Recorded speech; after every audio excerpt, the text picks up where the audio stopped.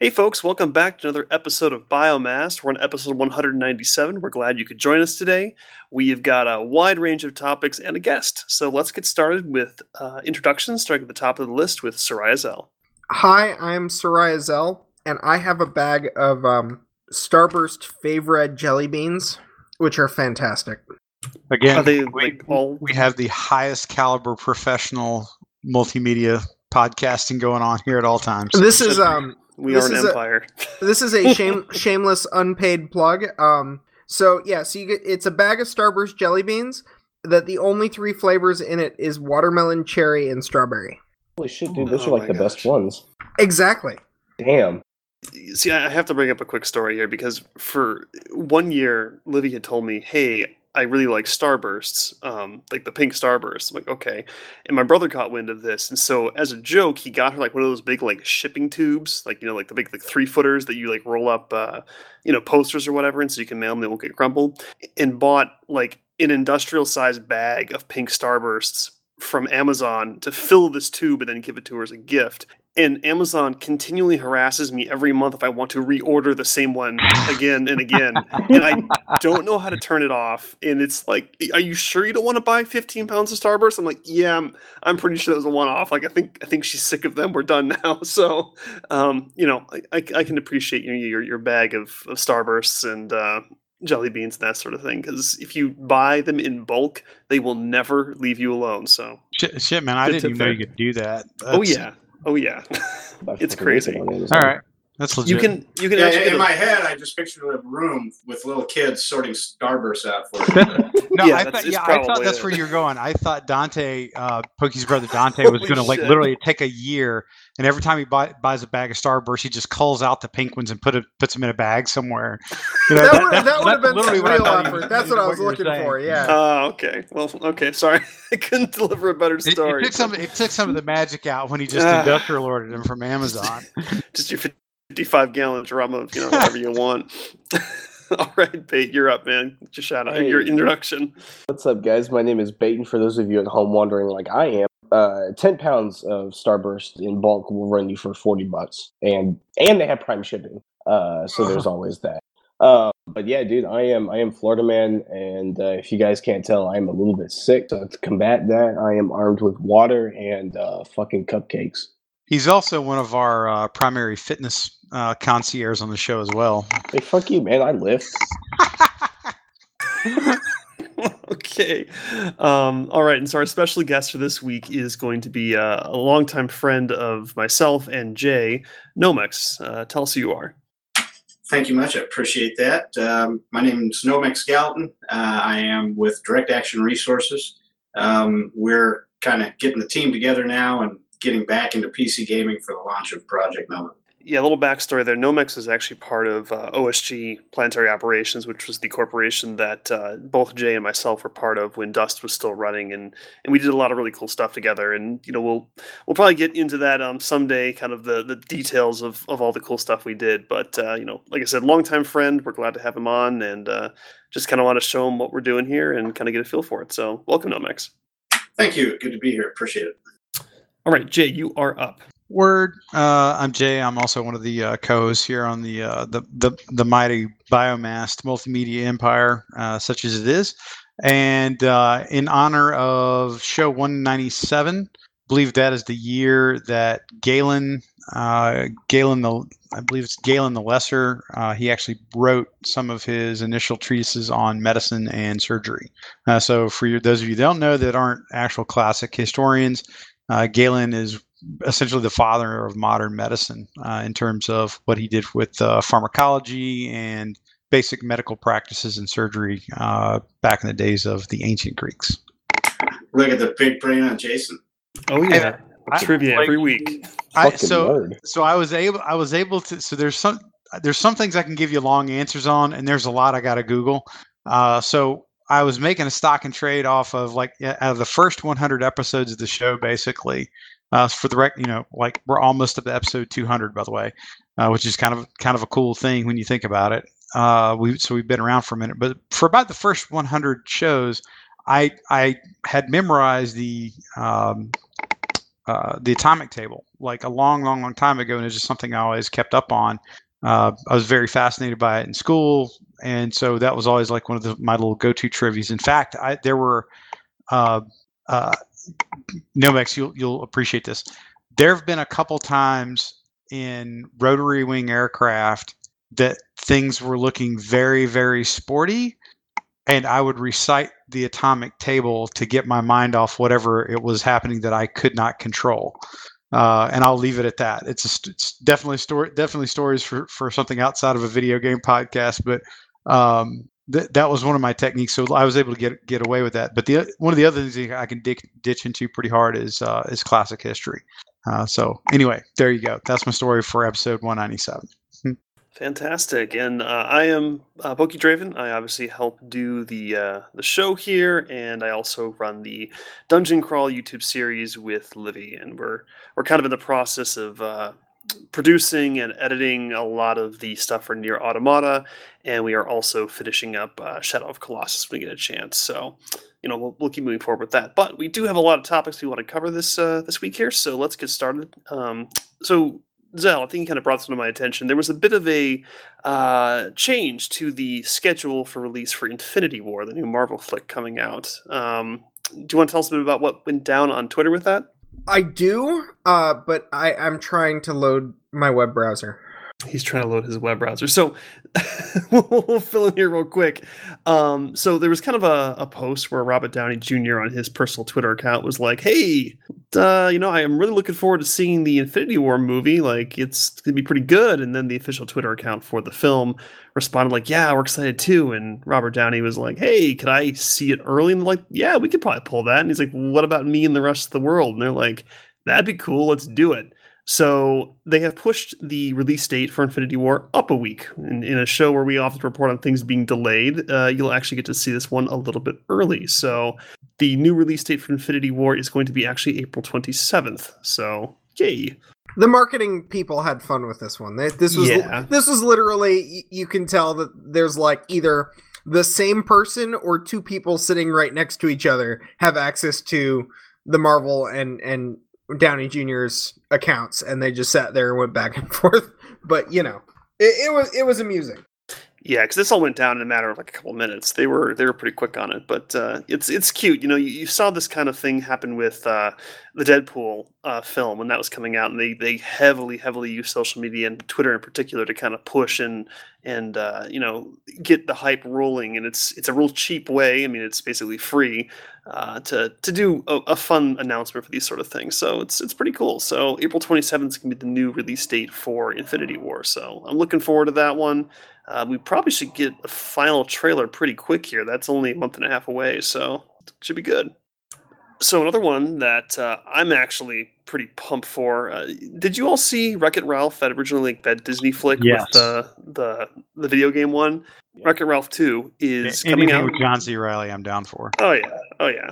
It's good stuff. So it's getting a sequel. I think we kind of knew this for a while. I think it's technically called Ralph Breaks the Internet, but it is Wreck-It Ralph 2. It is a direct sequel to the first film. This trailer looks absolutely fantastic. Like, if you are at all involved with the internet or know the culture or the memes or any of that, even in this trailer, you can see that this whole film is going to be just packed full of this stuff. I think it's going to be great. What do you guys think about this one, though? It's pretty solid. I think they're definitely kind of going to pick up, maybe not exactly where they left off, but they're going to do. They're probably going to do some pretty good business off this. I'm actually, pretty interested in this with this and Incredibles, Incredibles 2, which we talked about, I think last week. Yeah. So looks like a good summer of kids movies shaping up, which works. My kid's 9.5, so I'll definitely be taking those in. I'm hoping for some subtle commentary on the difference between the games that were in the arcade and the push pancakes to one side and milkshakes to the other of the modern era of gaming. I suspect that it will be subtle, but it will be there because that scene was hilarious. Oh, with the pancakes, yeah. That's the good thing with these flicks is that it's obviously marketed towards children, but they really do a good job of getting that adult humor in there to make it so it's not a total snooze fest for the adults. And I don't have kids that are of movie bearing age yet. They're still too young, but I still like to go see these because they are pretty funny. And I think that with how entrenched I am, and obviously all of us here are kind of in internet culture and that sort of thing, this is going to be really up my alley. So it should be pretty good. It looks really good, like visually, which I think is one of my favorite things about these Disney and these Pixar movies is just how well they look. So yeah, I'm excited. Yeah, no, it should be good, and if it's anything like the first, I think it should be really solid, and it's gonna be pretty fun. So looking forward to it. It's Thanksgiving, I think they said that comes out, right? Yes, Thanksgiving is when it's releasing. Sweet. Okay, so another one that we have covered like 100 times, and I won't get into it again too heavily, but Ready Player One is one that I'm hotly anticipating. There's some new final trailers. There's honestly a lot of trailers. They're all kind of different cuts of a lot of the same content, but I did spot a few new scenes. I think I saw a couple of Battleborn characters in this most recent one. Just it's all over the place. They just were they just able to pick those up really budget then? Is that Yeah, they were probably free. They're like, if you give us $5, that's about how much it's gonna be worth, because Battleborn, isn't quite living up to some of the expectations people were hoping for. But it's good to see that they've really got such a wide spread of things. I mean, I think there's a Clark Kent reference. I mean, they're obviously getting into that level and beyond, and games and movies and comics. It's just all over the place, and I would love to see how they figured it all out legally. But it should be a real treat, and it's going to be one of those ones that I'll probably actually buy on disc, because I want to go through like every scene like 12 times to see what I can spot, because even in these trailers, you could watch them dozens of times and not catch everything. And I think that'll be really fun to kind of look at, a little closer under a fine-tooth comb, as opposed to just, one and done in the theater. So I'm hyped for this one. I think it's going to be great. Okay, so Black Panther, Marvel flick, came out a few weeks ago. I unfortunately did not get a chance to see it, but as promised, we do kind of our spoiler review. So if you have not seen it and you care about spoilers, plug your ears, because I'm going to have the guys who did see it talk about it for a little bit. But for those of you here who did see the film, what were your thoughts? And you can, like I said, go into spoilers on this one and overall rating, that sort of thing. So I'll kind of open the floor to you guys. So Nomax, did you see it? No, I have not seen it. I apologize. Sorry. I can't bring any content to this. Are you worried about spoilers? Do you plan on seeing it, or? No, I'm not worried about spoilers. So okay. Right. Okay. Then take it away, guys. I just wanted to check. Yeah. Well, us having a guest isn't, rare territory these days, and so I just wanted to ask. Yeah, I appreciate that, but go right ahead, fellas. If I get to it, it'll probably be when it comes out on iTunes or something. Okay, so Zell, I think you're the one that kind of initially talked about the film a couple weeks ago, and you thought it was okay, and I think Bait kind of agreed with you. So no, you got that backwards. Bait said it was okay, you're right. And then I agreed with him like a week later when I went to see it. The fucking record show. Yeah, Bait was right like once. Episode title. Hallmark. I'll give it to you. Thank you.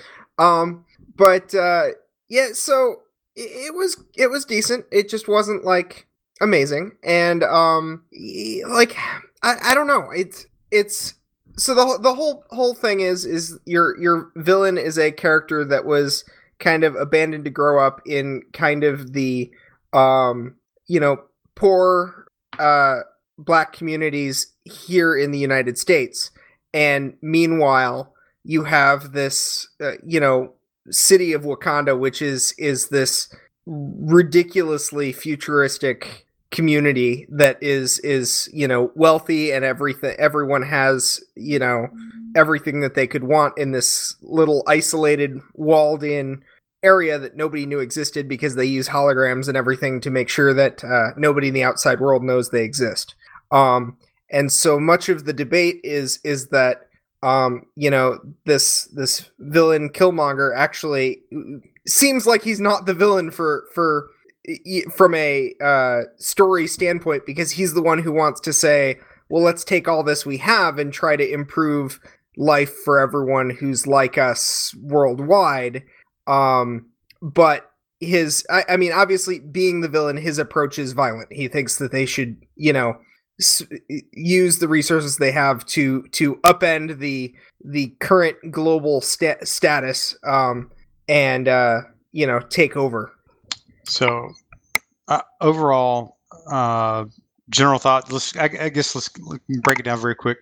What did you guys think about how the movie looked? Just like the style of the movie. Oh, it looked fantastic. Yeah. It was definitely. It was probably one of the neatest looking Marvel movies that I think I've seen. I'll definitely give it that. I mean, I would agree. They absolutely threw down on the money.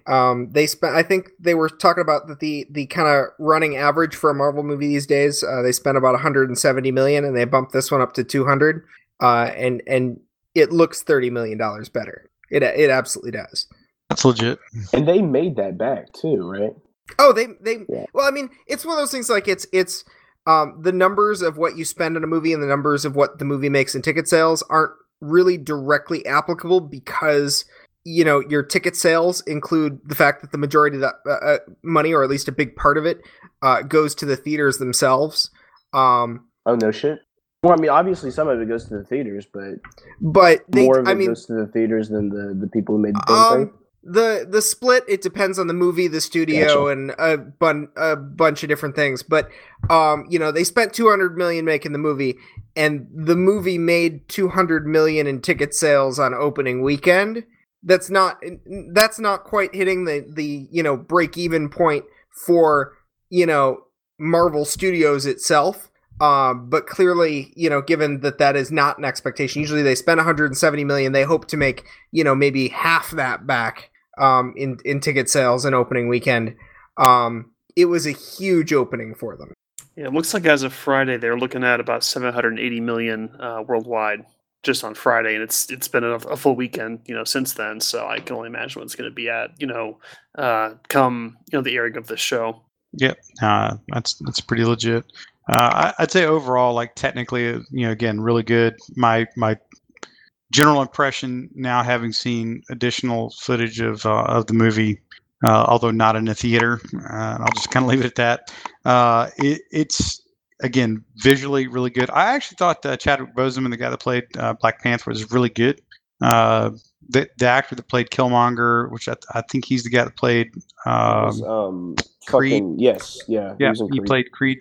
He was also the really good Human Torch in the last Fantastic Four movie. That's right. I would say the biggest strength out of this movie was the two villains. So the Creed guy, and then Andy Serkis, who plays Ulysses Klaue, which is kind of a longtime comic villain of Black Panther. Both of them were outstanding. I thought Andy Serkis was exceptional as a bad guy. Generally, go ahead. I'm sorry, Zell. I felt like he got discarded too quickly. I didn't expect. Yeah. I mean, that was probably the biggest thing that I didn't expect them to do with this movie.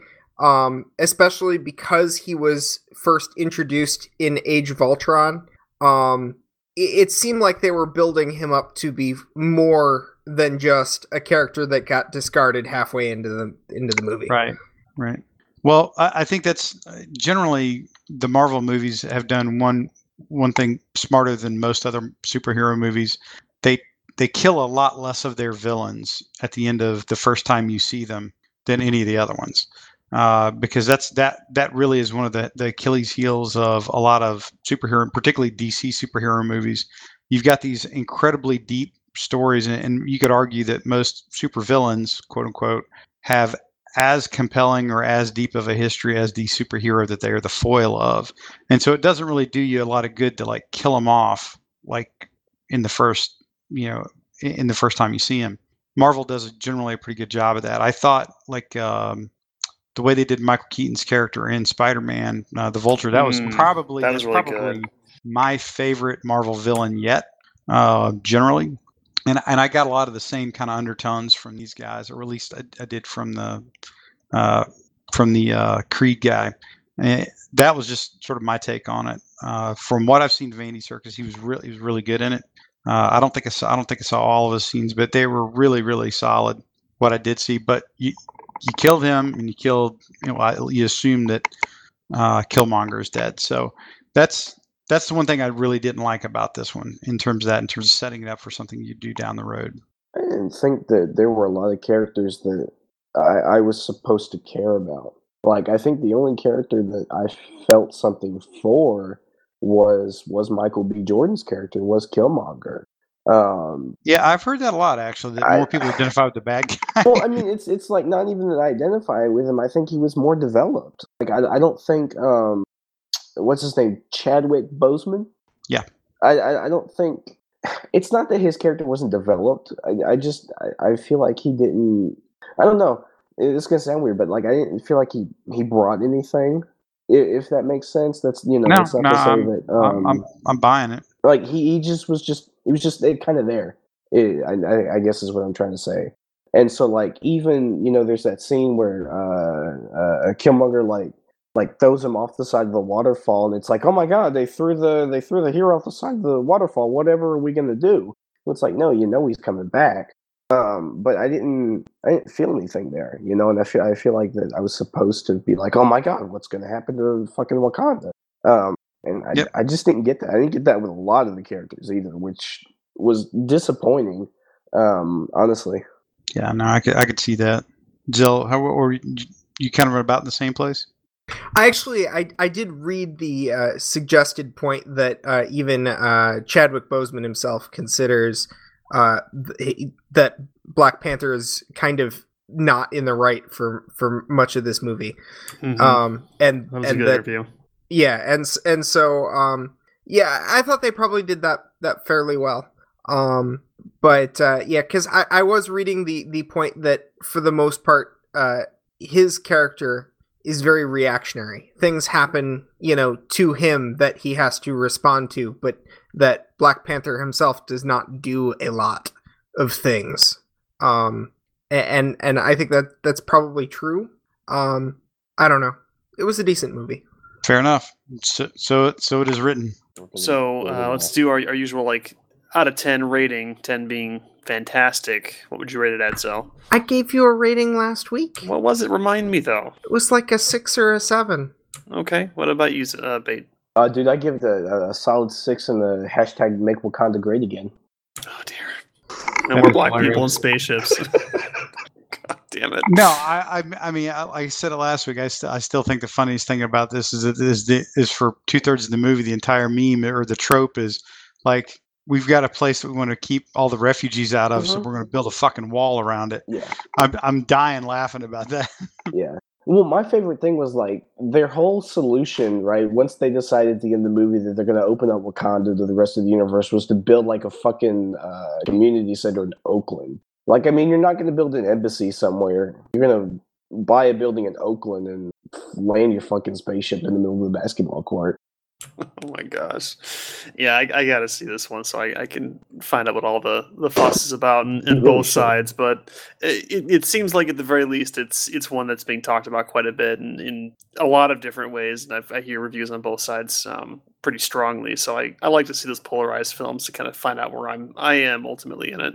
But all right, so yeah, Black Panther. It's like I said, it's a polarized film. You've got a lot of buzz around it for various different reasons, and it's at the very least going to be, I think, pretty. I'll say influential, but at the very least, it'll be one to remember for moving forward and kind of this sort of genre and how they handle different topics and that sort of thing. So moving along here.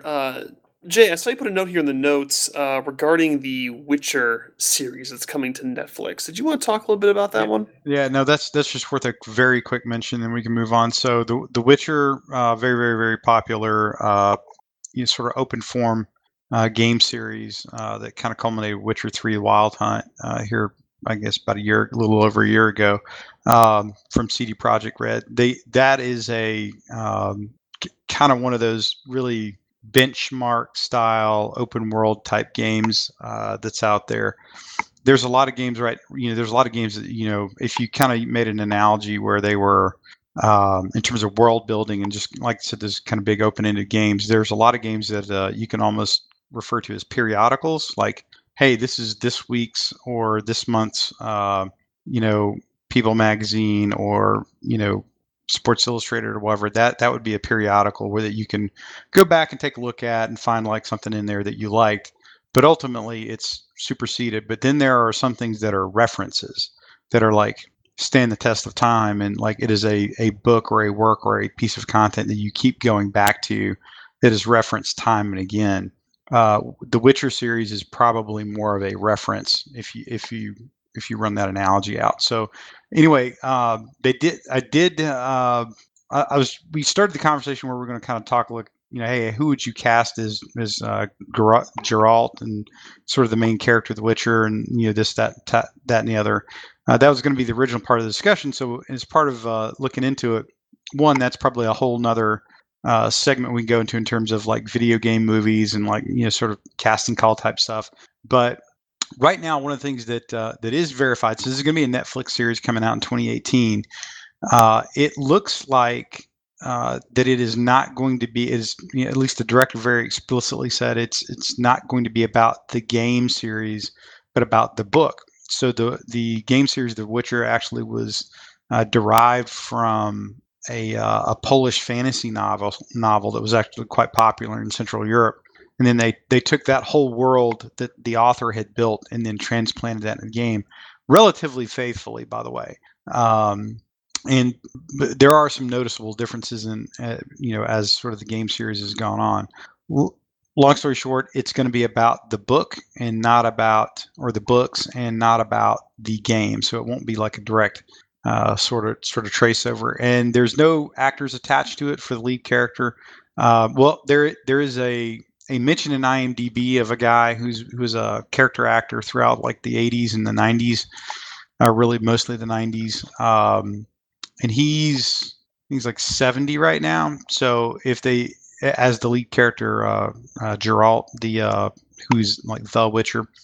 So long story short, there is, I think it's going to be noticeably different in terms of how the game sort of play, or how the show plays out. Could be done in flashback. I'm not sure. So we'll have to kind of wait and see. But I did just want to get a quick shout out to that, since we found out it's going to be a little bit more about the book and less about probably the video game series than what many people are probably thinking. Yeah, and I think that's typically the best way to handle adaptations. I think that in a lot of story-driven games, you have stories that are like, I'll take an extreme example, like Metal Gear Solid. Like Metal Gear Solid 4, if you take just the cutscenes and cut out all the gameplay, it's like 8 hours long. Like that, you're going to struggle to translate that in a meaningful way into a movie. A series is a little more reasonable, but you often see movie adaptations. I think basing it more on the universe rather than specifically like the events that happened in the game gives you a lot more flexibility to, do that sort of adaptation and without, pissing people off. Because usually you end up with, like, for example, you've got some recent like animes that have been adapted into movies on Netflix, like Full Metal Alchemist, for example.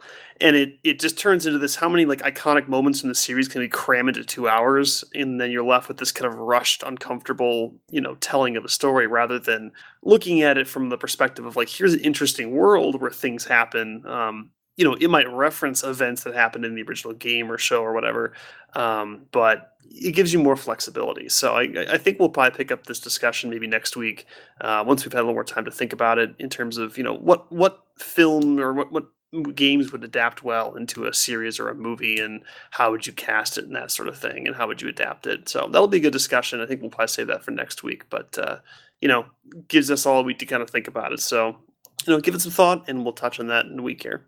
Sounds good. All right, so let's move into some more gaming-related news here. Zell, you're kind of our typical Overwatch correspondent here. A new hero got announced. Do you want to tell us a bit about what her backstory is and what kind of gameplay she has and that sort of thing? Yeah, so Brigitte is related to two different existing characters.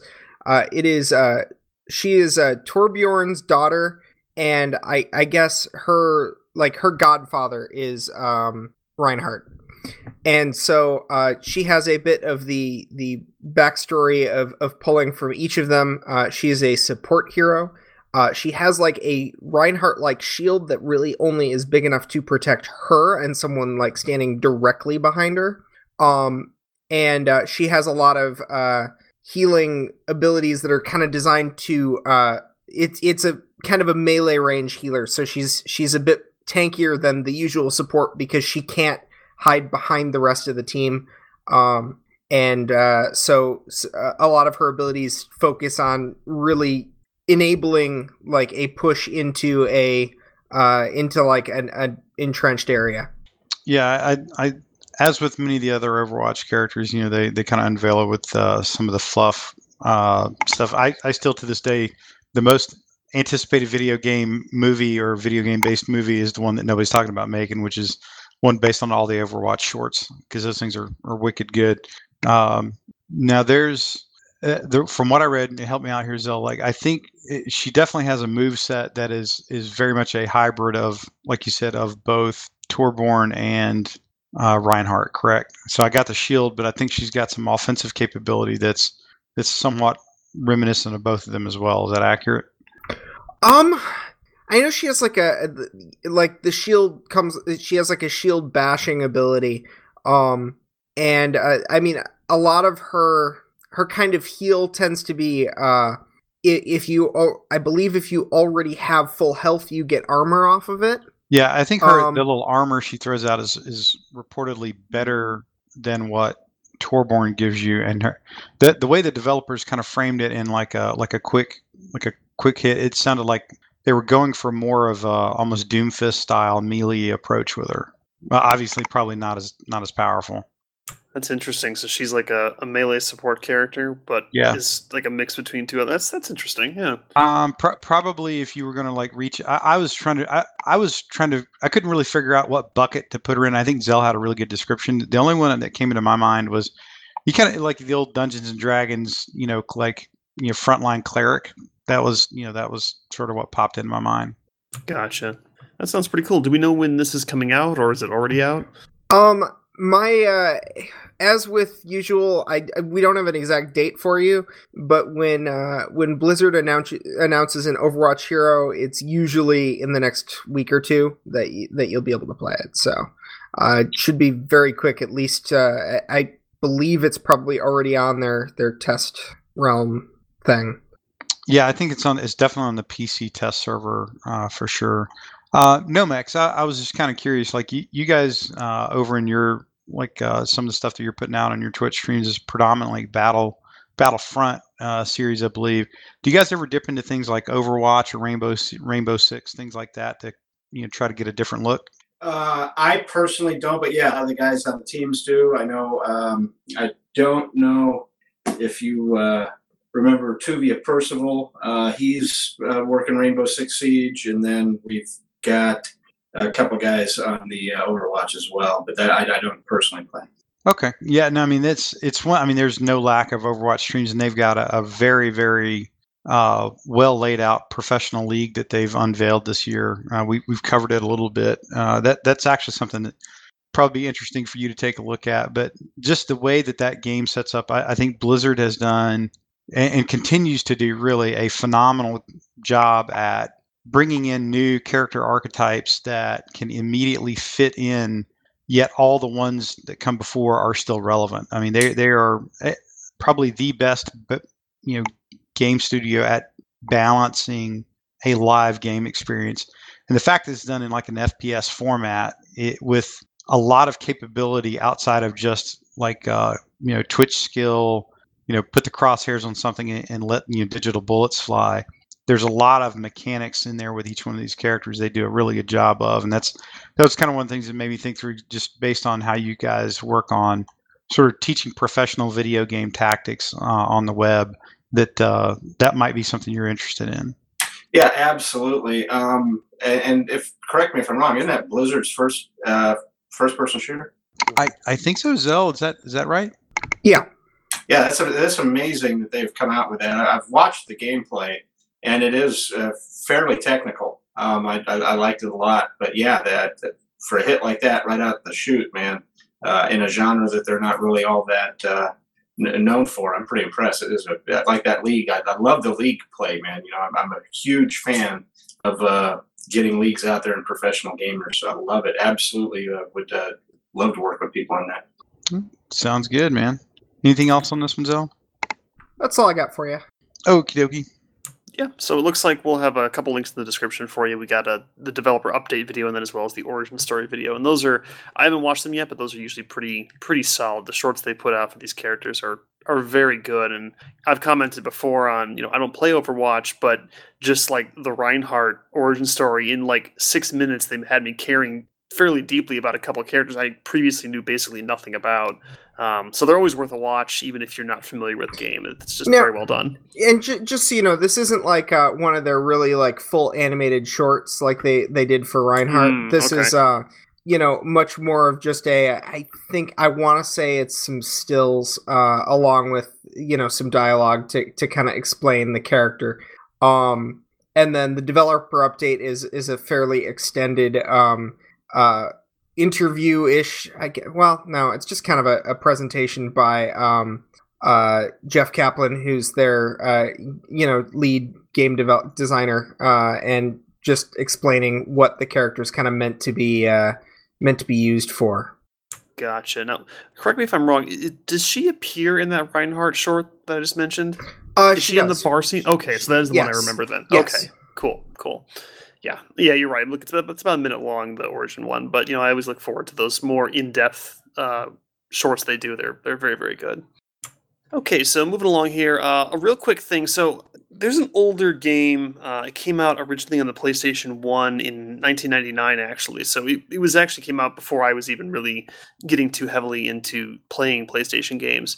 It was a game put out by Square Enix, and I think Tri-Ace was the developer, called Valkyrie Profile.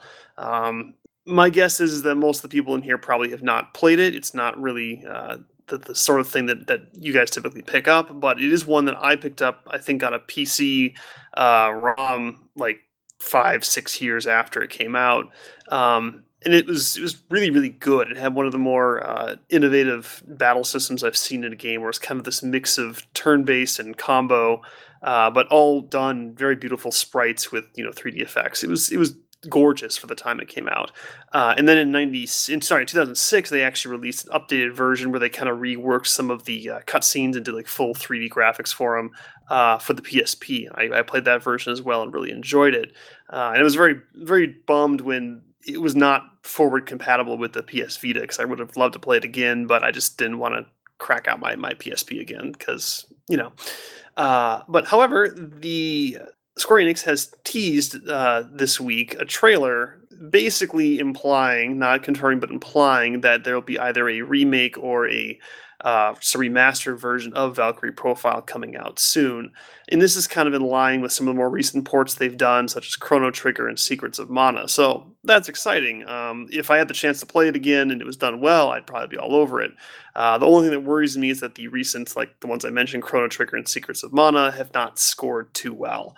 The ports have not been very good, and they've been fairly negative reviews on Steam. So just kind of wanted to mention it, that it's, keep an eye on it if you are a fan of the series. It's it's kind of a cult classic, I think, and fingers crossed that the remaster or port or whatever they end up doing with it is of better qualities than some of their more recent offerings. Because I would love to play this one again. It was very unique. Love the story. Multiple endings. I love games like that. So it's fun stuff, and I'll keep an eye on it. And if I get a more concrete release date in the near future, I will let you all know. Another thing I wanted to mention, I happened to see pop up, and this is one that Jay will actually be able to probably speak a little bit more about, is BattleTech. And this is the kind of tactical, turn-based mech fighting game that is being put out by Harebrained Schemes, a company we follow quite often. And Jay has been involved in the beta for this game for some while, and it looks like we finally have a launch trailer announcing that the game will be coming out in April sometime this year. So, yep. You'll be seeing it in 1 to 2 months basically. It looks fantastic. The trailer's pretty cool. Jay, did you kind of want to give like a really brief 30-second elevator speech about what this game is about?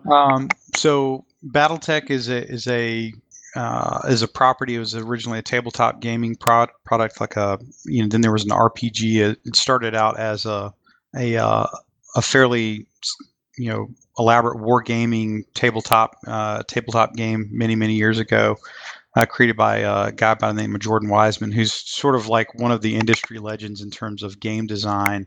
from tabletop, pen and paper RPG, all the way up to video games. And he's working with a guy with an incredible crew. We've had Mitch Gittleman. He's one of the, he's really the head of Harebrained Screens on the show before. So big stompy robots, like mechs, think, multi-stories high, like 40, 50 meters tall kind of thing. Effectively tanks, if you will. And they are, it's a very XCOM style gameplay. So it's a turn-based tactical game that takes into great account a lot of different environmental factors, a lot of different factors with the mechs themselves, the pilot's abilities. It's a really, really deep, kind of fast-flowing tactical game and turn-based tactical game. I didn't want to. It's not real-time strategy or anything like that, but it is a phenomenally well put together game for a very, very small studio that effectively kickstarted this.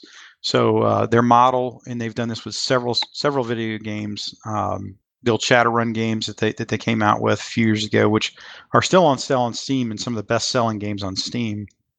They basically put up a certain amount of money, and they say, we're going to build this game anyway. They go into Kickstarter and say, and if you guys donate up to X amount, we'll add the following features. So it's kind of like a la carte game builds, and they've got a extremely successful track record of doing this.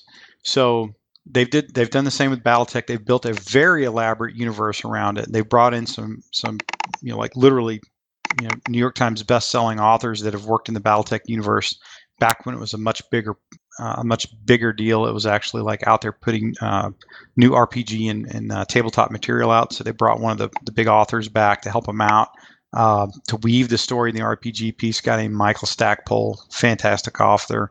The gameplay itself, really, really crisp. When they rolled it out for beta and I got into it, it was good, and there were continual tuning points. And they're extremely open about working with the community. So what I think you guys are going to see when it goes live in April is a extraordinarily polished game. Now, there's going to be some more bug in there somewhere. It's not going to be perfect, but it is a very, very polished game. It looks really good. They took a lot of the mech designs from Piranha, from MechWarrior Online, and sort of captured them into the game. But again, it's a really snappy gameplay style. You have to think to play, and you have to take a lot of things into account to be successful. And there's a very elaborate economy structure in the game too, by the way.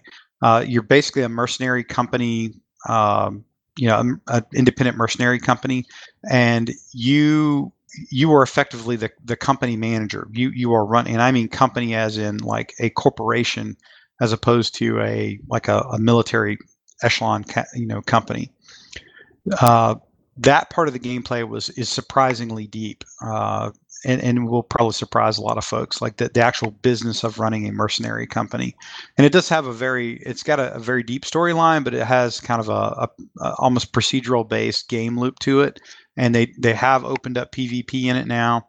So overall, I think this is going to be a big hit for them, and I would encourage anybody to take a look at it when it comes out in April. If you liked XCOM at all, you 100% need to try this game. I think it's going to do very well for them.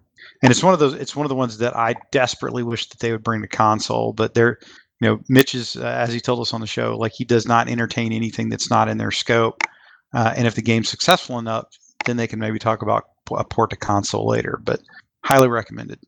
Good stuff. Yeah, that one looks real solid. If you've watched any of the gameplay at all, it does it very clean, very polished. It's, we'll quote unquote call it like a Kickstarter indie game. It does not look like that though. It looks like a very high budget, full production game. It's fantastic. So that one should be pretty cool. I'll be curious to hear Jay's final thoughts once the game actually releases and he gets to see the whole thing, at release. So it should be good. So another quick thing that happened to pop up actually came to my attention via Ripley Riley. So the game Prey, and Prey as a game was actually our second game we did for Dungeon Crawl after Resident Evil, but I think it was the first one we actually kind of finished in its entirety. Really solid game, kind of a cool. I'll briefly frame it as BioShock in space. Kind of has a similar feel to it, but overall with a very interesting, intriguing story. Really good ending. liked it a lot. I think I gave like an 8 out of 10 is my final review. And I kind of figured it was just done. We're like, cool. It felt complete, solid, liked it, ship it, But Ripley said that, hey, check out this post on Twitter from the official account. And it's kind of interesting because it shows the camera kind of looking at, it says Talos 1, which is the name of the space station you're on. And then it kind of pans to the moon, which is what's been orbiting around the moon for some time, in the game and that sort of thing. It says, in the caption, do we really know what's out there? And then kind of this implied thing that the rival company of TranStar, which is kind of the corporation behind everything that's going on in the game, has been doing some espionage involved in this whole universe. So the current read through the community is that this is going to be a possible DLC coming out for Prey. So I have no idea where they're going to take it. I imagine it would have to happen sometime in the middle of the story, or have it be a separate character or something altogether to have it all tie in and make sense. But I love that game. It was really fun, and if they were going to offer some more story, because like I said, it was a very interesting and intriguing story, I'll take it. So if it does turn out to be an actual DLC, we will absolutely be picking that one up and covering it as some supplementary episodes for that Dungeon Crawl series. So I'll let you know as more details surface. But I really am fingers crossed that we get a little bit more Prey, because it was really good. In other news, I mentioned last week, I think, that Final Fantasy 15 PC edition is coming out soon. The demo is available right now, so if you are a PC player and wanted to give Final Fantasy 15 a shot, you can go try that demo right now. The PC version is going to be $50 because, this game is kind of old at this point. It's about a year old. So it's coming out a little bit under than the usual $60 price tag. It's going to include all the DLC up until this point, plus some additional features as part of the Royal Edition, which is kind of how they're marketing it as. And if you are a console player, you can actually upgrade your current copy of the game to the Royal Edition for $20. A little frustrating for people like me who own the Season Pass and for kind of hoping this be included in it, but regardless, if you want the full experience on console now, it's going to be $20 extra on top of what you've already paid. But if you are on PC, it's going to be $50 for everything. So pretty good deal. It's a real good game. I suggested if you're a fan of the series, it's definitely a different take on how you are probably used to seeing things, because it's the first open world game, truly open world. And it was pretty solid. Good news is, however, that the DLC season that they had done previously was very, very successful. The fans really liked it. I would agree that most of the DLC was of good value and enjoyable. And it was so successful that they said, hey, we're going to do a season 2 of DLC. It won't be included in the season pass from the first year, but if you want to buy the next season pass, you get all the DLC. And they kind of talked to the team, and the team's like, you know what, we're feeling really good about this. We think we can do a little bit more. So instead of just 3 episodes this year, it's going to be 4. No word on how much a season pass is going to cost for that, but if it's anything like what we've seen so far with the current content available for the game, it's very solid, and it's gotten a lot better as they've gone along. The multiplayer expansion was basically a game within itself, very extensive. It was well worth the money. I really enjoyed it. I'm still working on it actually, but really solid. So if you're a fan of the series, there's more to come. If you are thinking about getting your feet wet, get on PC, try the demo out, see what you think, and we'll go from there. Also wanted to kind of roll back to Monster Hunter World. I won't go too in-depth with it, just kind of wanted to reiterate some things we've been talking about over the past few weeks. So the Horizon Zero Dawn Part 2 event is now live. You can do it right now if you are on PS4. It is a PS4 exclusive because the original game was also PS4 exclusive, so you got to be playing on that console if you want to play it. But if you go into your event missions in your mission select and go to the event section, the mission is called Proving Grounds, and the mission is basically to hunt a giant Anjanath. And when I say giant Anjanath, it's huge. This is the T-Rex monster if you've played the game.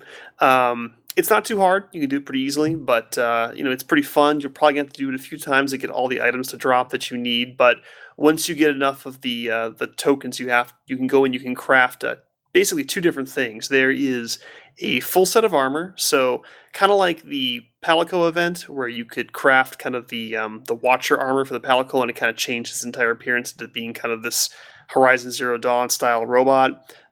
This is to craft the Aloy armor set, and so it will turn your entire appearance will change regardless of gender to look like the main character from Horizon Zero Dawn.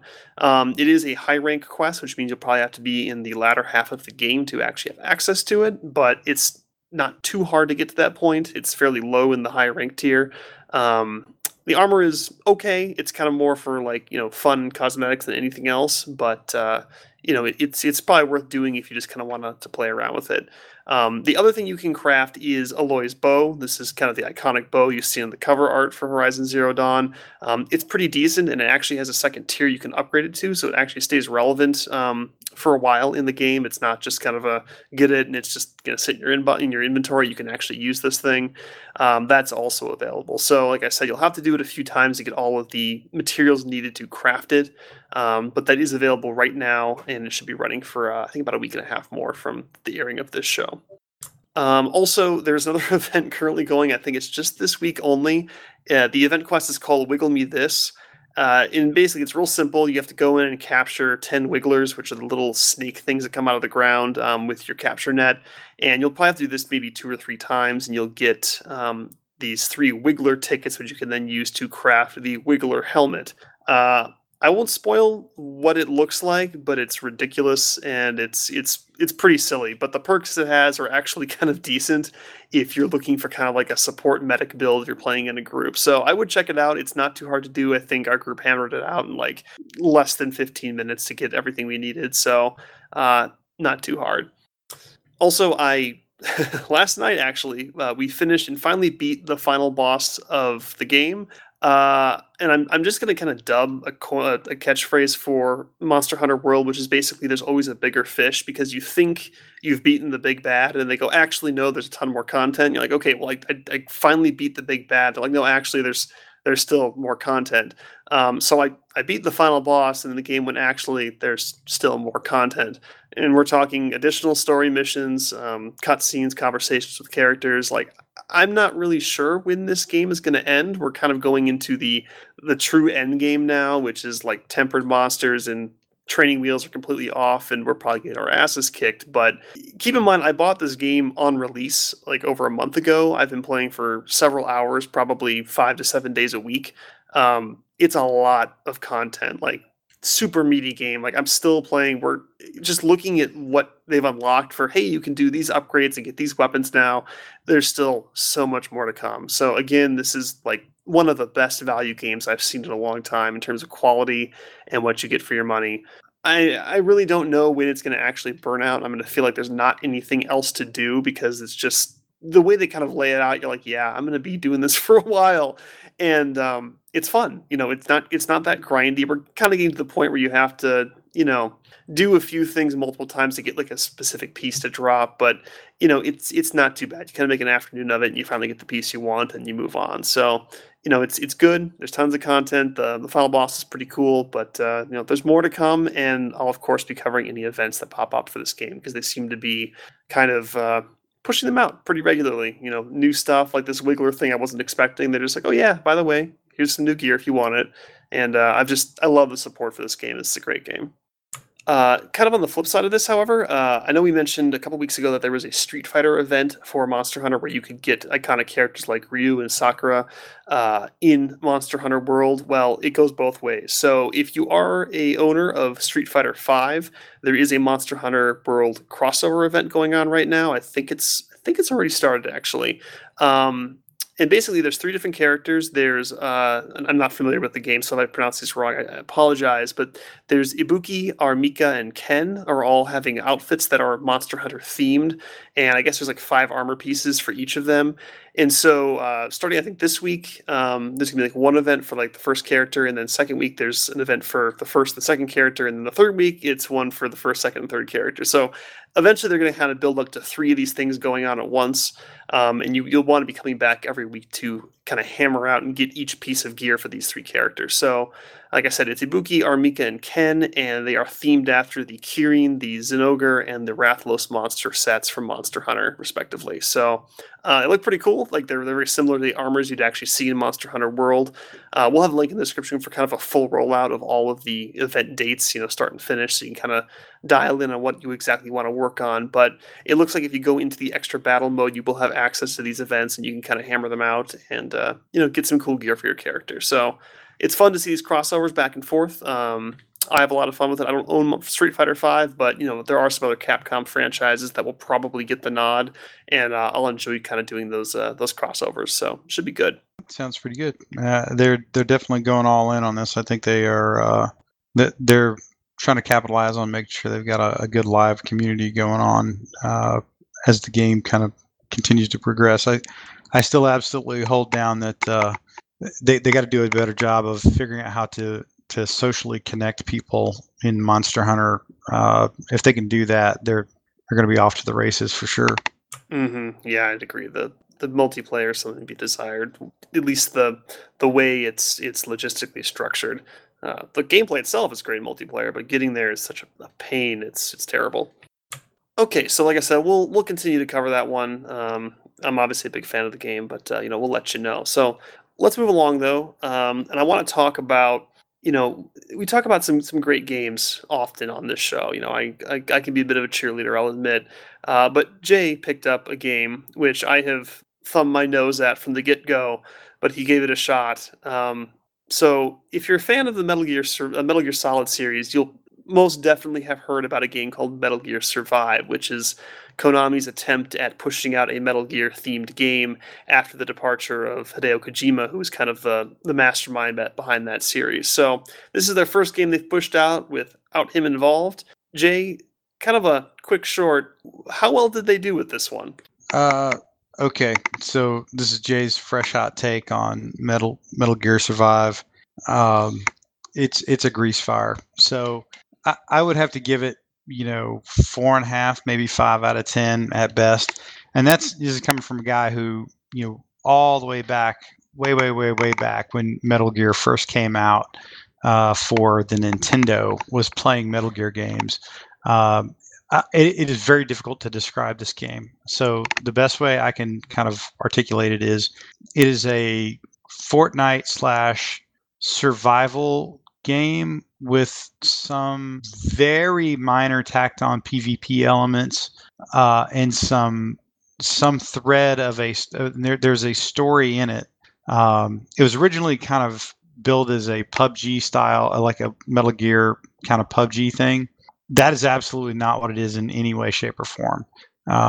It is one of the more annoying games that I've seen in terms of the mechanics and what you got to do. But it's definitely a full-on survival game, build your base all the way from nothing, resource managing type thing. There's a lot of menu work if you do it. If you don't do it, you'll suffer for it. So that's not good. It's got a lot, like the gameplay mechanics themselves. I mean, it does take a lot out of like what's Metal Gear 5. So there's a lot of things that will feel comfortable to you, but there's a really shaky sort of melee combat system that's involved. It's very clumsy, and it's also incredibly important. That's where most of the combat takes place in the game. So it is not the classic sort of stealth problem solver kind of game that's really what I'd attribute most Metal Gear to over the course of that lifestyle. And it's also a crazy sort of entry point into it. So basically, literally, here's how this works. Your character gets sucked into a wormhole that appears that then takes you to this alternate dimension. And this is all in game, by the way. It's very upfront about this. And then you keep hearing certain words and names of characters and places that are replete throughout the Metal Gear game history, just to very ham-fistedly hit you upside the face that, hey, this is in the Metal Gear world. Yeah, this is the game you like.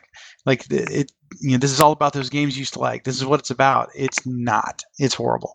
So long story short, it's overly complex in many areas. You have to manage your thirst, your hunger, and your oxygen all simultaneously at some points in the game.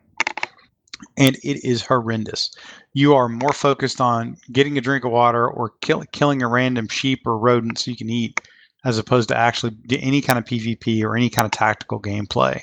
It's just simply not fun. And it's kind of a shame that they slapped the words Metal Gear on it. So that's my fresh hot take on this one. That's roughly about 4.5 hours of gameplay. And no, I'm not going to play anymore. So that's about as thick of a review as we're going to get on the website. Yeah, based, and I won't get into the drama behind it, but with Hideo Kojima being kind of kicked out of Konami and them just immediately pushing out this not a Metal Gear game, we're going to call a Metal Gear game, and then do a really shitty job at it. I'm like, I'm not going to even touch that thing with a stick. It's just on principle alone, much less value for money. It's I wasn't going to touch it. I'm surprised you did, but I'm glad you can confirm my suspicions that it was going to be just a total hot mess. So everybody's got to be a team player and take one. Someone's got to take it for the team and play Metal Gear Survive. I saw the Fantastic Four movie for my friends. It's true. Yeah, that's true statement. Yeah. We definitely pushed you off the plank on that one, man. All right, good stuff.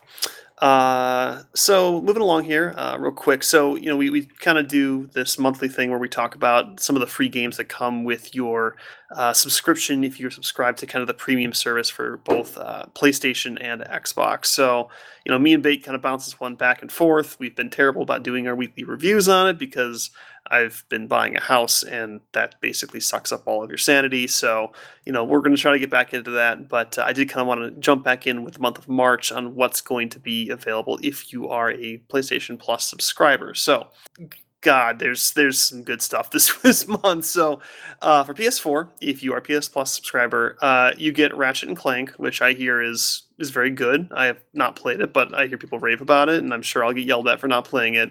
But the granddaddy of freebies is going to be Bloodborne.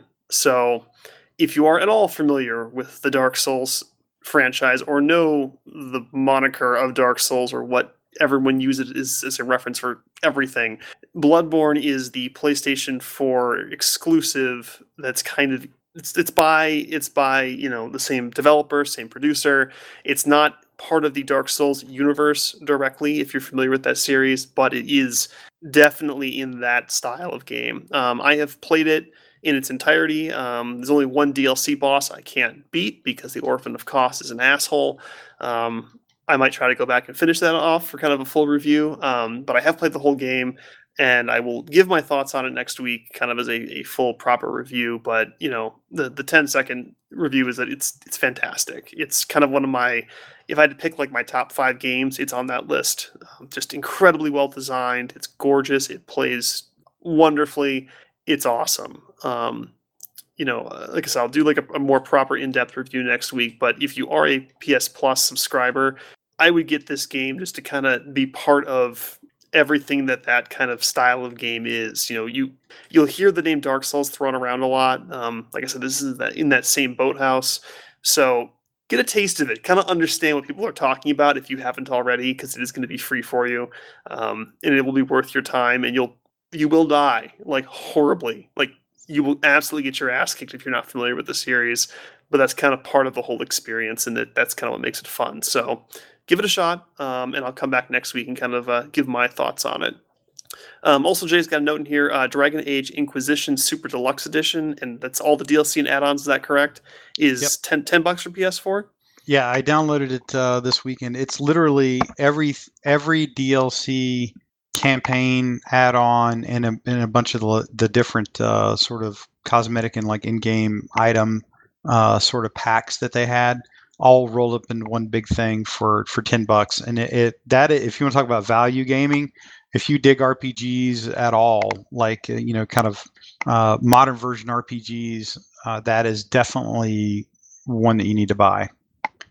Sounds good. And that's on PS4, right? That's correct. We don't play that Xbox bullshit here. We don't play that Xbox. Yeah, that's true. That's for kids and weebs like Bait. All right. We'll get to Xbox in a second here. But real quick, PlayStation 3 as well. If you're a PS Plus subscriber, you do get some freebies. Legend of K and Mighty Number 9 is available. I've heard Mighty Number 9 is terrible. It was supposed to be this Kickstarter Mega Man, reboot. Not a reboot, but just kind of a Mega Man style. And I heard it didn't go well. But that is available if you want to give it a shot and see what that controversy was all about. And PlayStation Vita, you've got Claire Extended Cut and Bombing Busters. Another kind of note to kind of point out is that this month, Sony did come out and say that basically in March of 2019, so 1 year from now, they will be discontinuing the freebie PS Plus service for PlayStation 3 and PlayStation Vita, which is really reasonable. I mean, those systems are quite old now in terms of what's currently selling and what's actually being produced in number of players. So you still have a year of content if you are a PlayStation 3 or Vita user and you want to take advantage of that for your PS Plus. However, just they want to give you kind of a full year's warning, like, hey, this time next year that's going away and it'll probably be PS4 only moving forward. So just keep that in mind. So Bait, if you're still alive, because Bait's slowly dying, tell us what's going to be free next month for Xbox One and Xbox 360 if you are a Gold subscriber. Man, if you're an Xbox Gold subscriber, now is a shitty time of the month to be playing video games, man. So for the entire month of March on your Xbox One, you're going to get Trials of the Blood Dragon, which is kind of this Trials Evolution meets Far Cry 3 Blood Dragon. So it's Trials kind of set in that same kind of art style, this very futuristic cyberpunk kind of thing going on. So if you like Trials, then this is totally your game. And then you got Super Hot in the second half of the month, rolling into the first half of April. I don't know anything about Super Hot. I think I've heard good things about it. Super Hot's an amazing game, and it's even better in VR. Yeah, okay, if you have the option to play it like on PlayStation in VR, it is worth the money as a really, really cool VR experience. And if you just play it normally, it's also a really cool experience. Like that's a very good game. Okay, cool. So I guess you're not fucked then, Xbox people. So, and then for the 360, we have the greatest game of the year. We have Brave. Which is the game that they did based on that Disney flick with the little Scottish girl and the bow and arrow. You got a Disney game as a freebie? Fuck yeah, dude! For the first 15 days of March. Oh boy! Then we got Quantum Conundrum for the second half of the month. All right. Well, sounds moderately good.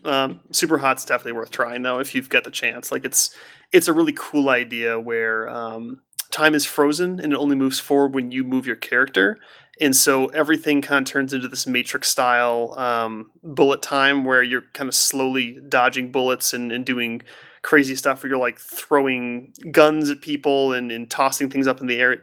It plays less like an action game, more like a puzzle, but it's a first person puzzle. So worth a shot. It's very unique, and it's absolutely worth your time if it's free, but I would pay for it as well. It's very good. I will give a review on that then. Yeah, so I expect a full review, Bait, in 2 weeks after I talk about Bloodborne for 3 hours. I can do that. Sweet. All right, guys. I think we're pretty good here on time. Is there any other topics you wanted to cover real quick before we kind of go into shout-outs here? Yeah. Go ahead. Yeah, one of the things that we want to kind of bring Nomex on for, he has he's kind of built a very interesting sort of niche in the game, sort of video game space. He's very much sort of in my sort of age bracket, kind of grew up and was one of those sort of video game natives from start point. So probably very early on in his life, very much like mine, like we're about old enough that you could have always played something somewhere, all the way from the Atari 2600 to a Pong, all the way up to where we're at now. And so he's kind of been a native to that world. So over the years, so Pokey and I met him through, like I said, a variety of other video games that we've played. Sort of community-based video games, social space video games that required, a fair amount of cooperation cooperation and graduation, so to speak, just to play and have some fun. And one of the things that Nomex has done in multiple games, he's actually carrying it forward into some multimedia work that he's doing now. He actually takes people on and literally kind of trains them how to play given games. And he uses a variety of different, like actual, no kidding, adult learning model techniques and some basic educational techniques that he uses in his, kind of non-gaming world. And it's a pretty fascinating little kind of endeavor that he's taken on. And he's been doing it for, that I've known him probably 5 years. In some level or another, and he's actually operating at a pretty high pace right now in terms of he brings people on, and again, you're learning a lot of things through a video game, but he's a big proponent of how do you learn things through a video game, how do you, and not just like rote specific skills, but more along the lines of like, how do you think? It's more like teaching you how to solve problems dynamically and how to think in sort of, logical steps that you can then chain together to solve other problems. And again, it uses a lot of sort of tried and true adult learning model techniques to do this. And this is one of the reasons we want to bring Nomex on a little bit to kind of talk a little bit about what he's doing and some of the games that he's showcasing right now in his Twitch stream, which is, I think, you're probably about 6 or 8 months old, like in earnest. And he's putting out some content, I'd say probably around 2-3 times a week. He's got some really good stuff that goes out there. And he really breaks down what they're doing in the game, very much like if you were to listen to one of those Saturday NFL shows as they're talking about the games that are about to come on Sunday. You got all the former coaches, ex-quarterbacks and scouts that are on there breaking down film and actually going through what does it mean when you see certain things on the screen. That's very much what Nomex does. For game players. So without further ado, what I want to do is kind of turn this over to Nomex a little bit and just talk a little bit about some of the things that you've got going on right now in sort of the video game community writ large. Yeah, thanks. That was a awesome intro there. I appreciate it, Jason. If I'd look kind of like at one thing anybody can get into right away is Jane McGonigal wrote a book. It's called Reality is Broken, Why Games Make Us Better and How They Can Change the World. As you mentioned, Jason, I go way back. Definitely an old school gamer here, like you. And one thing I noticed is that there are a lot of kids today that don't have that, seem not to have been taught how to look at goals and achieve goals. And my background in my life has been working with individuals and teams to help them achieve their goals. And I've been very fortunate in that capacity, and that's what I'm really doing with DAR is trying to reach out, like we did in Dust 514, to serious gamers, really part-time and full-time gaming professionals who want to better themselves and the gaming community they're hanging around with, through basically applying some leadership and mentoring processes that help their teammates achieve their real life goals and their gaming goals. And, we use the gaming medium to teach them how to set those goals, how to set intermediate reachable goals that are going to improve what they do. And then some of the things, we do and we bring to the table with that are like, we have individual training objectives. And right now we're working in Battlefield 1 and 3. And those individual learning objectives are just for individuals to look at how is their gameplay developing. Importantly, how much of a team asset are they being? And then we get into the team training objectives. And we really kind of came up against that in Dust 514. It was not pretty easy, but it wasn't unusual to see people getting redlined and getting frustrated.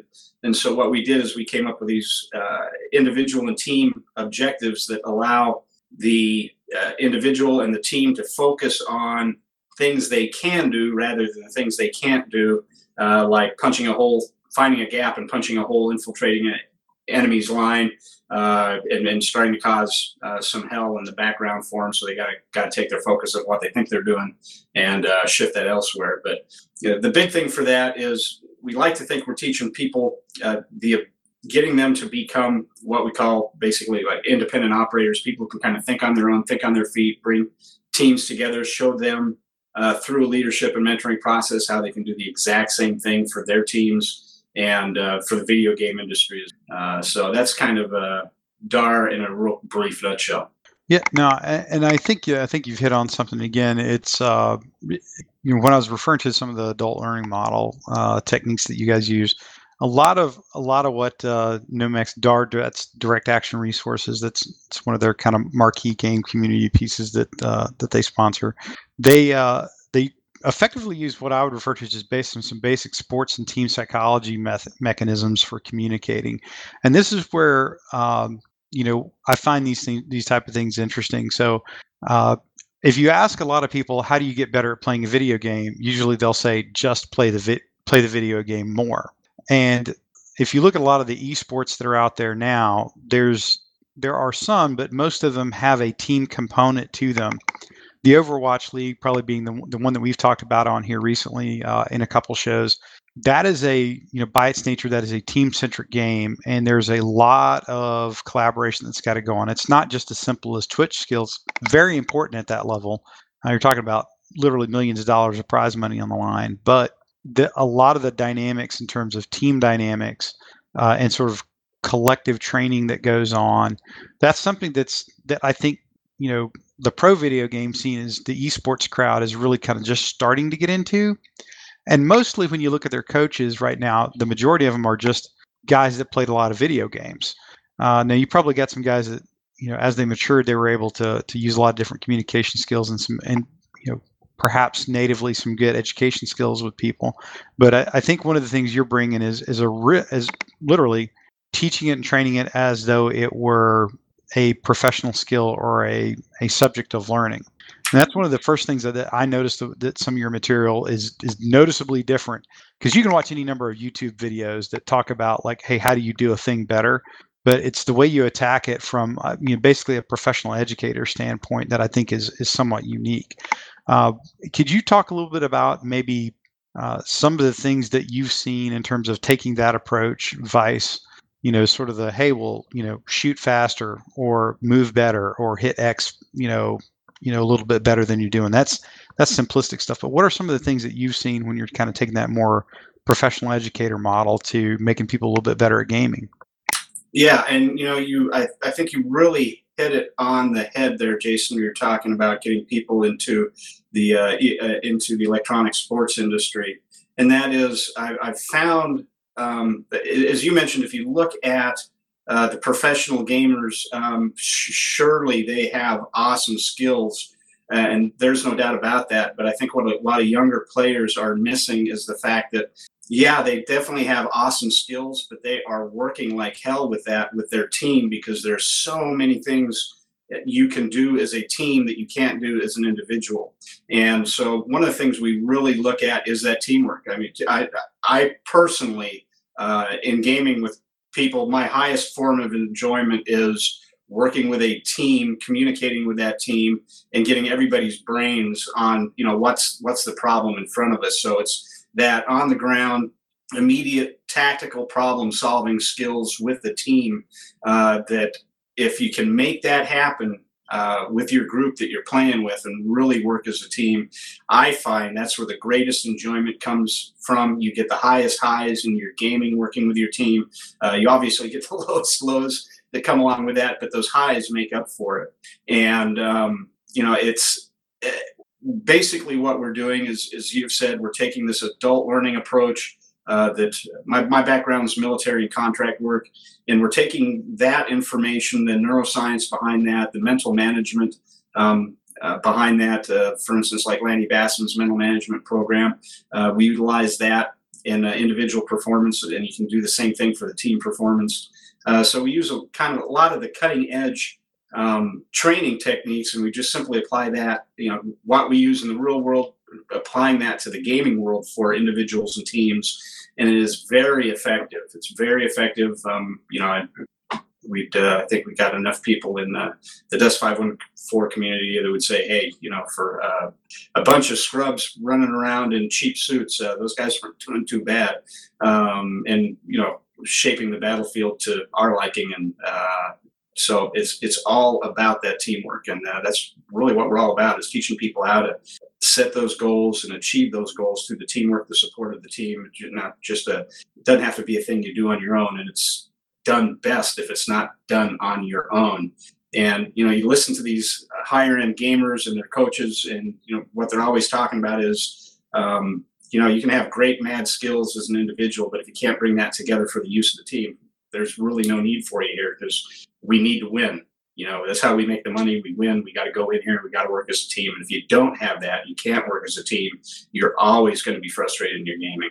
Yeah, no, I think that's again, I think this is a bit of a kind of a novel approach, and in some small way, I think this is a minor marker of sort of the evolution of where games are and how we're treating them in terms of not really just an esports model, but they're pervasive and well saturated into most people's lives. Excuse me. So I think taking some of these models is probably inevitable, and if it wasn't somebody like you, and there's probably a few others out there that are kind of cracking some ice on this one to do it, it would have probably been somebody, that's, probably around age 30 right now, somebody that was truly a digital native, if you will. But I think you're probably definitely starting to break some trail for people in terms of how do you approach these things. One of the things that Nomex and I have in common is we've also used different types of gaming,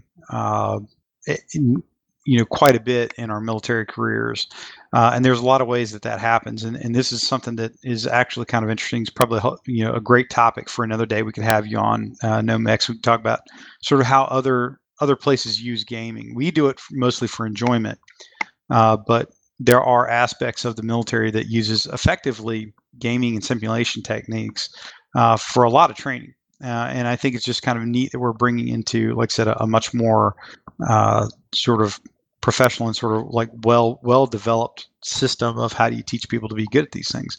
And again, it's just a skill.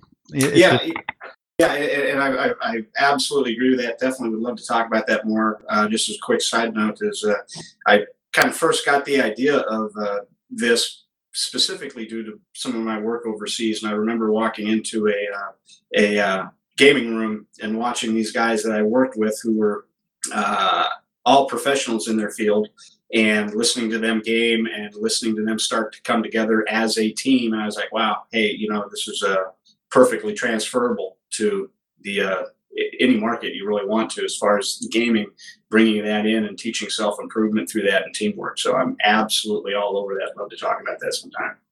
Yeah, absolutely, man. We'll definitely have you back on at some point, and we can kind of kick that around. Like I said, I think a lot of people would be kind of surprised at how gaming fits in other parts of the world outside of their own living room and a PlayStation or their office and a computer. Absolutely. So with that, I think let's. I'm gonna kick this back over to Pokey, and we'll hop into shout outs and wrap this one up. Okay. Yeah, well, thanks, Jay. That sounds really good. Yeah, I think that there's a lot to learn, and I've always been a big fan of the work that Nomex does, and we'll definitely revisit that and have him back on the show and probably talk more in depth about it. But again, I love your stuff, man, and I think it's great to kind of be involved with it. And I'm really happy to be here with you guys. I love the work I did with you guys at OSG, and I'm happy to be back part of the team. I appreciate it. Sounds good, man. So kind of a thing we do at the end of every show is we kind of do a shout out. So just kind of a quick, you want to do a shout out to someone or something you thought was cool for the week and just kind of want to give props. So we'll have you go last. If you can't think of anything in that time, that's fine. We'll just pass over, and that's cool. But it's fine if he doesn't have anything. It's because Zal, you've been doing this for like almost 200 episodes, man. All right, so my shout out is actually going to go to a voice actor by the name of Paul Eating. So if you are a fan of the Metal Gear Solid series, you will recognize him as Colonel Roy Campbell. He's a very prevalent character in the series, and he has a pretty iconic voice. And you often would hear him kind of giving mission briefings or mission updates to Snake, the main character. So he was mostly through an intercom, that sort of thing.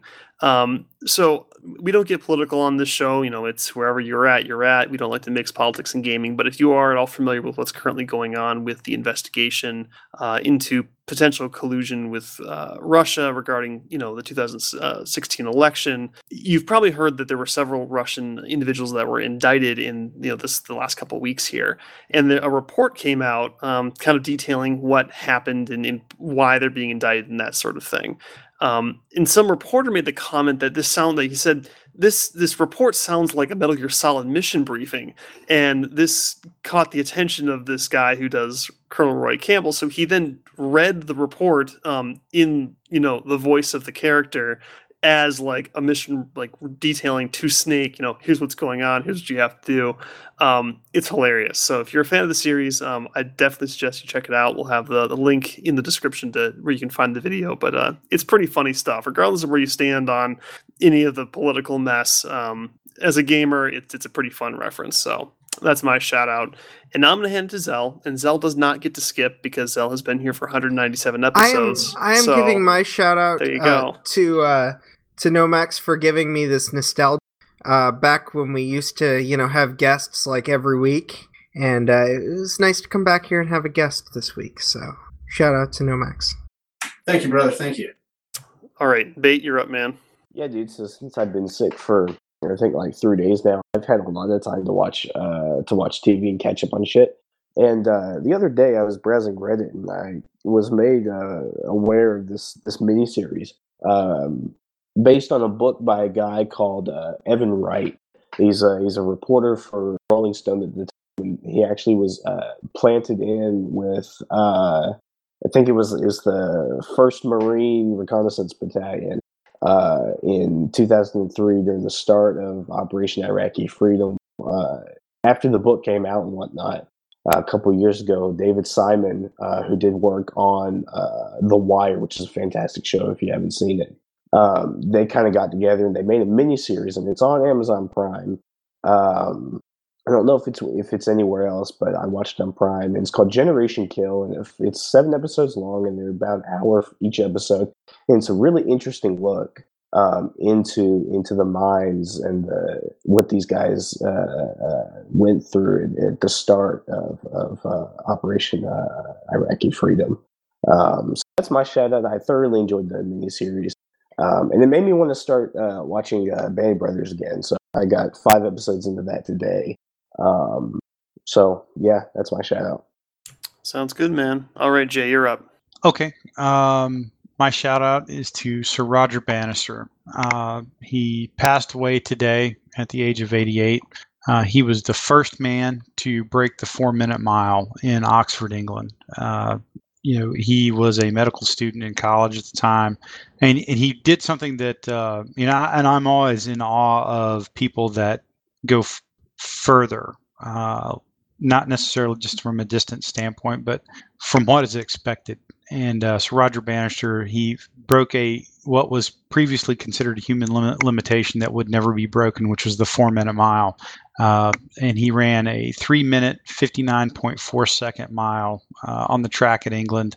And that was a phenomenal thing. It doesn't sound like much, for a lot of people nowadays. But, for me, it was, he was somebody I always looked up to and sort of like read quite a bit about. Every time I could get an article or a book about him when I was growing up, I would read it because I was a runner. And just want to kind of give a quick shout out to Sir Roger Bannister. Again, anybody that breaks a limit that is sort of arbitrarily set on humankind and does so willingly and knowingly, I've got to give him a shout out for that. So that would be my shout out today. All right, good stuff, man. And Nomex, do you have a shout out for this week? Yeah, actually I do. I'm going to give a shout out to a old mentor of mine. His name's Bruce Ivor Goodmanson. He is the case method chair at the Marine Corps University. He's just now getting into the digital universe. Really nice to see. He's got a couple of sites up. I'll share those with you guys so you can put those up next time we chat about this. But definitely out to Bruce. Welcome to the digital age. And he's got a lot of really good stuff that he's letting out to the general public now. And I'm hoping we can get Bruce into hopefully into looking at some gaming and coming in here. His case method study is pretty spot on, pretty fun. Can be transferred over here in the gaming community too. So my shout out to Bruce. All right, sounds good, man. With that being said, I think we got a pretty good show here.